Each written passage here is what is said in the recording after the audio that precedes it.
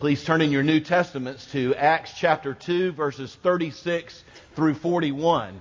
Acts 2, 36 through 41. If you're a Christian, you should be baptized. Let me say that again. If you are a Christian, you should be baptized. How do I know that? Because Jesus Christ said it. Most famously in Matthew 28, 18 and following, what we call the Great Commission. In Matthew 28, 19, Jesus said, "Make disciples, go and make disciples of all the nations, baptizing them in the name of the Father, the Son, and the Holy Spirit." And here in Acts chapter 2 is one of my favorite passages about baptism and the command to be baptized. The Holy Spirit, just as it was promised, as He was promised in the book of Joel, fell on the believers who were tarrying in Jerusalem after Jesus had risen, after He had ascended and was seated at the right hand of God. And as the Holy Spirit filled these believers and they poured out into the streets of Jerusalem, the streets were packed because it was the annual feast of Pentecost. And Jewish people from all over the world had come to celebrate that beautiful feast of the first harvests. And Peter stood up, filled with the Spirit and with great unction and great power, proclaimed, using the Scriptures, that indeed Jesus of Nazareth is the Messiah that we've waited for. He is the Christ. And he reasoned with them from the Scriptures, and God began to open the hearts of these folks and thousands of people that heard Peter. And the sermon ends with this bold line, and it is the first verse of our text today. Acts 2:36. Peter finished his sermon by saying this: "Let all the house of Israel therefore know for certain that God has made Him both Lord and Christ, this Jesus whom you have crucified." Not a very seeker-sensitive sermon. And we read in verse 37, when they heard this, and the Spirit was working in their lives, because it says when they heard this, they were cut to the heart. And they said to Peter and the other disciples, "Brothers, what shall we do? How shall we be saved?" And Peter said to them, verse 38, "Repent and be baptized, every one of you, in the name of Jesus Christ, and you will receive the gift of the Holy Spirit. For the promise is for you and your children, and for all those who are afar off, and for all that the Lord our God will call to Himself." And we read in verse 40, "And with many other words Peter bore witness and continued to exhort them, saying, 'Save yourselves from this crooked generation.' So those who received His word, who came to Christ, it says, were baptized. And there were added to the church that day, you ready for this? About 3,000 souls. And here's something you don't hear every day: a Presbyterian preaching on baptism. And I could start by reading to you from the Westminster Shorter Catechism the answer to the question, what is baptism? And I think I would like to read that to you very slowly, as it is very antiquated and beautiful language. Baptism is a sacrament that with the washing with water in the name of the Father and the Son and the Holy Ghost, baptism as a sign, a picture, and a seal of our engrafting into Christ and of our partaking of the benefits of the covenant of grace and our, and I love these words, engagement to be the Lord's. But I think what I'm going to do is give it to you in one sentence instead, with two pictures. And here it is. Baptism is a badge of belonging and an engagement ring of longing. Let me say that again. Baptism is a badge of belonging and an engagement ring of longing. The first is the idea that baptism shows we belong. It is a badge of belonging. 3,000 people were baptized in Jerusalem that day. And of course, most all of them were Jewish people. Can anybody tell me what the Old Testament badge of belonging was? It was, thank you, it was circumcision. And circumcision, like so many other Old Testament rituals, was a bloody ritual. And the sacrifices of animals and all these things, because it pictured Christ to come. It pictured the blood of the Lamb of God. It pictured the cutting away of the sin nature. So it's a very similar picture of baptism, which means washing away. This is more cutting away. But now, Jesus had, with His own blood, shed His own blood once and for all. He is the final Lamb of God, the Lamb of God without spot or blemish, the one that is acceptable to God, the suffering servant Messiah. And there will be no more blood rituals. Why? Because there's no more need for the shedding of blood, right? Because Christ has shed His own blood. And so Christ Himself, we read it in the Great Commission a moment ago, commands for a new picture, a new badge, to be the badge of this new covenant that He brings. And that is a bloodless sign, and that is baptism. And so you know what we got in Jerusalem? It's time for 3,000 people to get a new badge. This is pretty amazing if you think about it. And it is a massive step for a Jew to move from circumcision as the sign of the covenant of grace, age to age to age, as God had made that covenant with Abraham, the first Jew. It's a massive step for a Jew to believe in Jesus and to move away from circumcision as the badge of belonging to baptism as the sign of the covenant of grace. And not only is that a big move for one of those people in Jerusalem gathered for the Feast of Pentecost because of history, but it's a big move because of what they're going to leave behind, namely the synagogue for the church. It's a big move because of what it means, not only of what will be in their rear view mirror, but what it means, and this badge means as they walk forward in newness of life in Christ. It meant, baptism did, identifying your life from that day forward with Christ and with His people.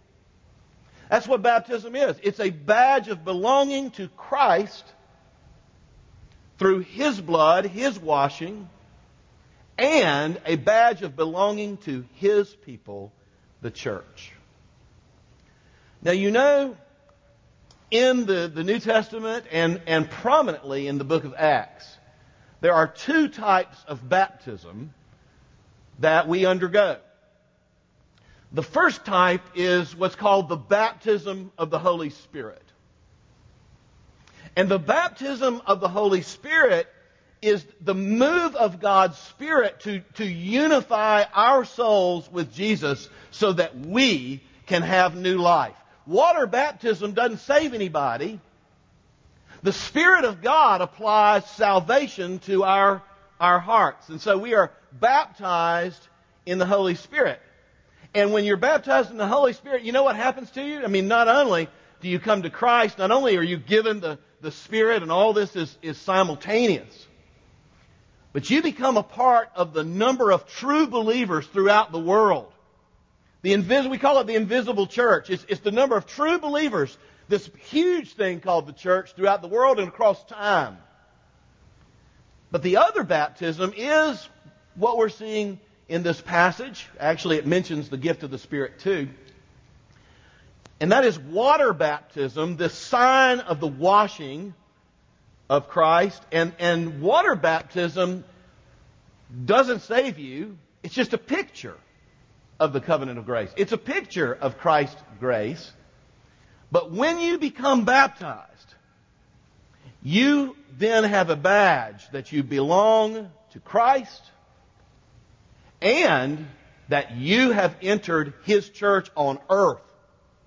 There is no such thing as being a part of Jesus' church without baptism, because baptism is the physical badge or sign of being a part of Jesus' church, of claiming Christ, of claiming the covenant of grace and being His.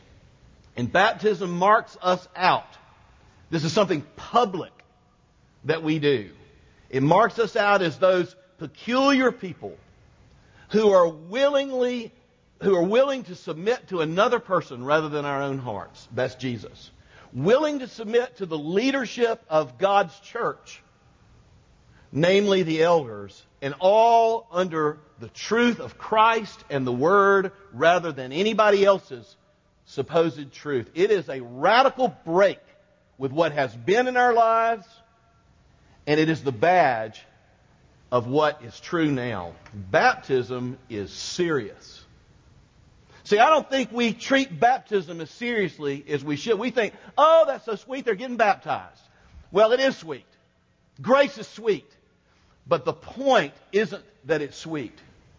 The point is that is the badge of belonging, won for those young people, for ourselves in blood. The blood of the covenant. The early church broke with the world, broke with other religions, and were baptized into the church. Let me tell you what the early church, they were baptized right into the Colosseum at Rome to be killed. They were baptized right into massive persecution because they publicly acknowledged this badge of belonging. Both they and their children. This is serious. This is a joyful, radical act of identification with Jesus Christ, come what may. I like that. You don't want baptism just to be a sweet little thing, do you? Now, this notion of the badge of belonging was not a new idea in Acts chapter 2. The new covenant that Jesus brought was rooted out of, comes right out of the old covenant. You see, salvation was always by grace in the Old Testament. And God's people were always to be differentiated from the world.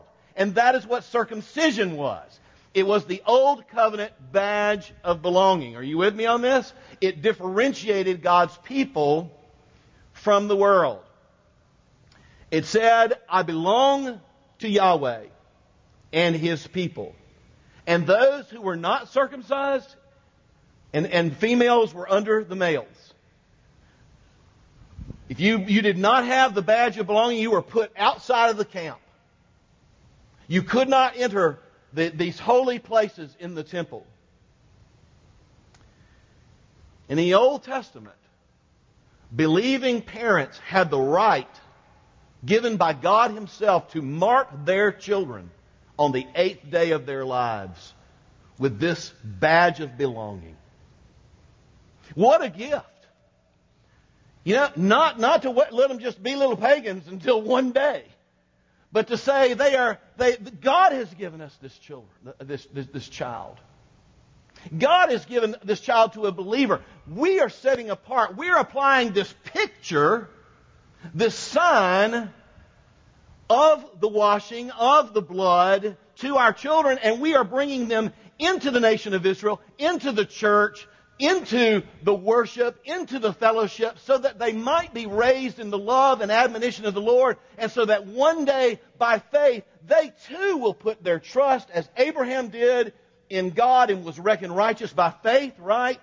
And that badge would just shine, you see.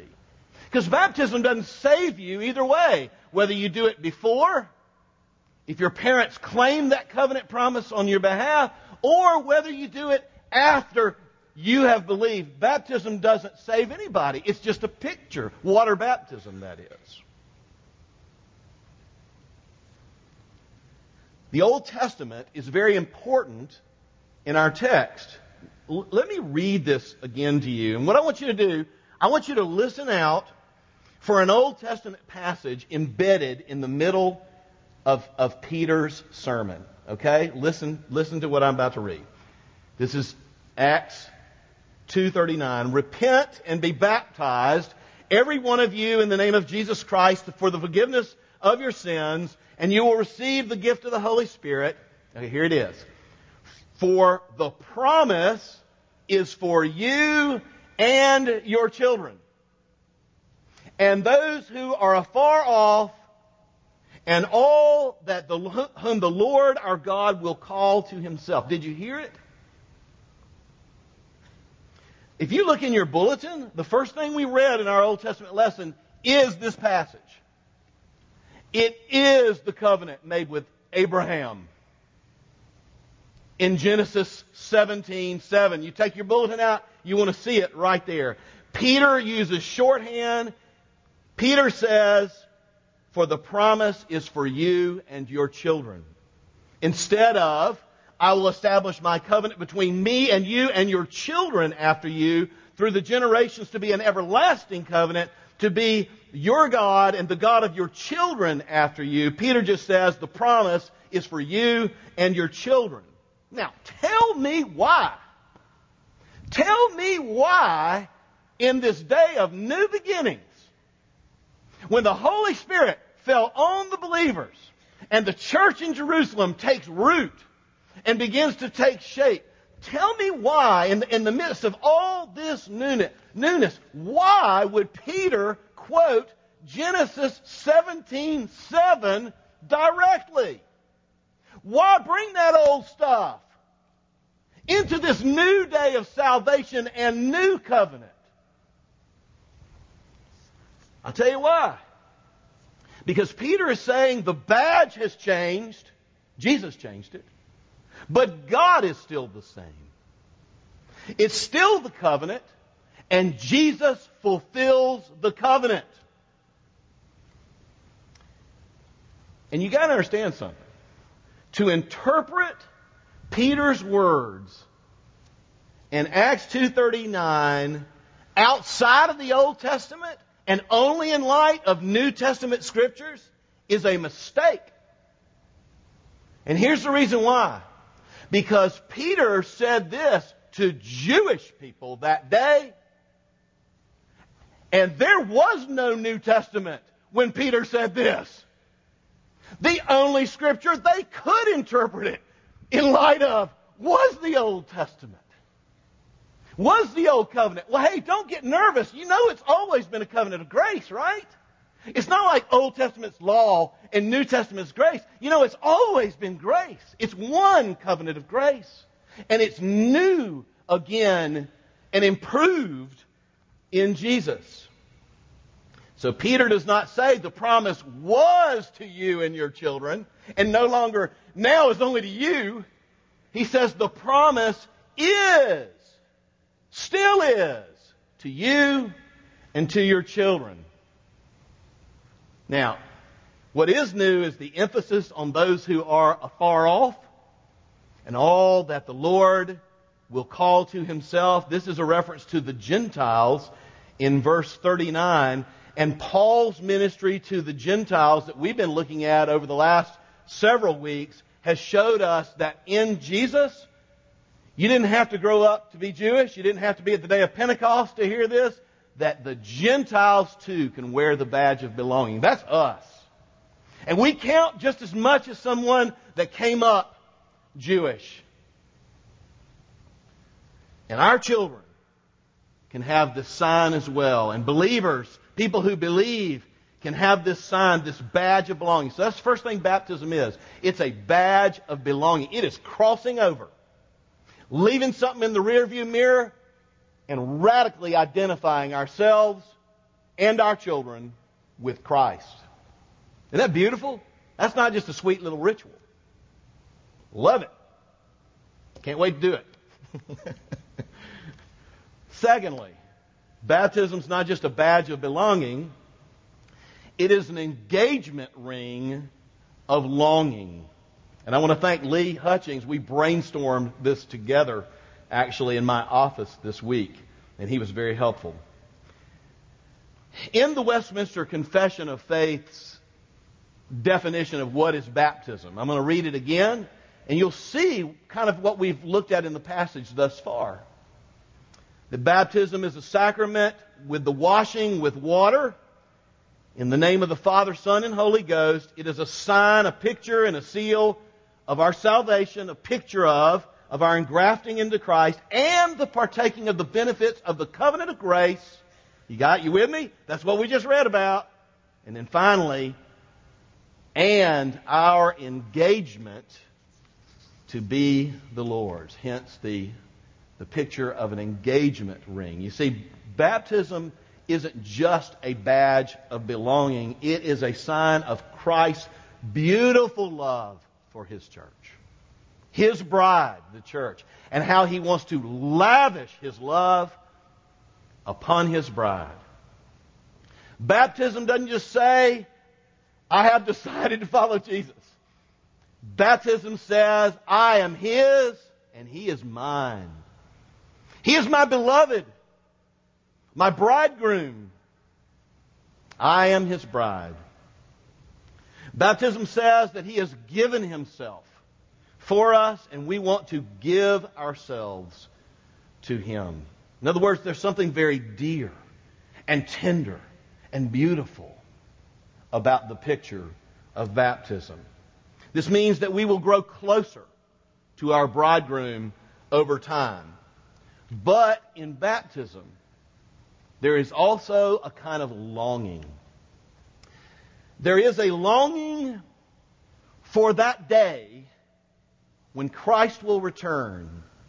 And we read in Revelation 19 about this great wedding feast where the bridegroom will appear and his bride, the church, will be there, and we will, with self-forgetting joy, feast at the big wedding party of the Lamb. And something in our souls wants to get close to Jesus now. We want to go deeper into His love and grace and truth. We want to learn to live out that love. But something in our souls wants to be with Him spatially. He is here. He is in His church spiritually now. He does reign. He does protect His church. He is ruling at the right hand of God. And it is an engagement ring of longing for that day. You know, I love the moment in weddings where, you know, I'm kind of standing right here in the middle. And the groom is right here. And you know the moment I'm talking about. Those doors fling open. And there she is. There she is. The most beautiful bride dressed in white. And then a procession of the bride coming down to be received by her groom at the front, the altar, we'll call it, the front of the church, right? I mean, it's this beautiful moment that reminds us of the love of Christ for His bride. I love it because I get to peek over at the groom. I get to see his eyes fastened upon his bride. I get to see his body language of anticipation and excitement about this wedding. And with us, we are the bride of Jesus Christ. But it's a little different. It's kind of flipped, isn't it? It's almost like we're at the front of the church, We are grafted into the local church. We are here until He comes. His presence spiritually is with us. He loves His bride, but we're at the front of the church, and we are longingly, with our engagement ring of baptism, showing the world to anybody that wants to see our ring. We are waiting in anticipation for that moment when He will fling the clouds open and march into history and claim His bride in person and in love. And that great feast of the wedding together. Baptism means that you love Him more than anybody else. That you long to be with Him. Now, we sin, we have to repent, we worship idols. All of the time, God's Spirit has to remind us that this is not the meaning of life. He is. This stuff doesn't drive history. He does. This isn't about the kingdom of God necessarily. He is our King, but more than a king, He is our bridegroom who tenderly, passionately loves us. You've heard of Matthew Henry, maybe the great Puritan scholar, pastor. A lot of us, probably some of our first commentaries we ever bought were the Matthew Henry commentaries on the whole Bible. Well, Matthew Henry's dad was also a minister. His name was Philip Henry. And Philip Henry wrote a prayer that I'd like to read to you as we conclude. He wrote a prayer to be prayed on behalf of the person being baptized. Whether it was a person who was an adult, or whether it was a person who was an infant being presented in this covenant by the parents and being prayed on their behalf. But as I read to you this baptismal prayer, doesn't it sound a little bit like what you would hear at the front of a church at a wedding? And here it is. I take you, God the Father, to be my chief good and my highest end. I take you, God the Son, to be my Prince and my Savior. I take you, God the Holy Spirit, to be my sanctifier and my teacher and my guide and my comforter. I take the Word of God to be my rule in all my actions, and I take the people of God to be my people in all conditions. I do devote and dedicate myself to the Lord, my whole self. All that I am, all that I have, and all that I can do. And this I do deliberately, sincerely, freely, joyfully, and forever. That is baptism.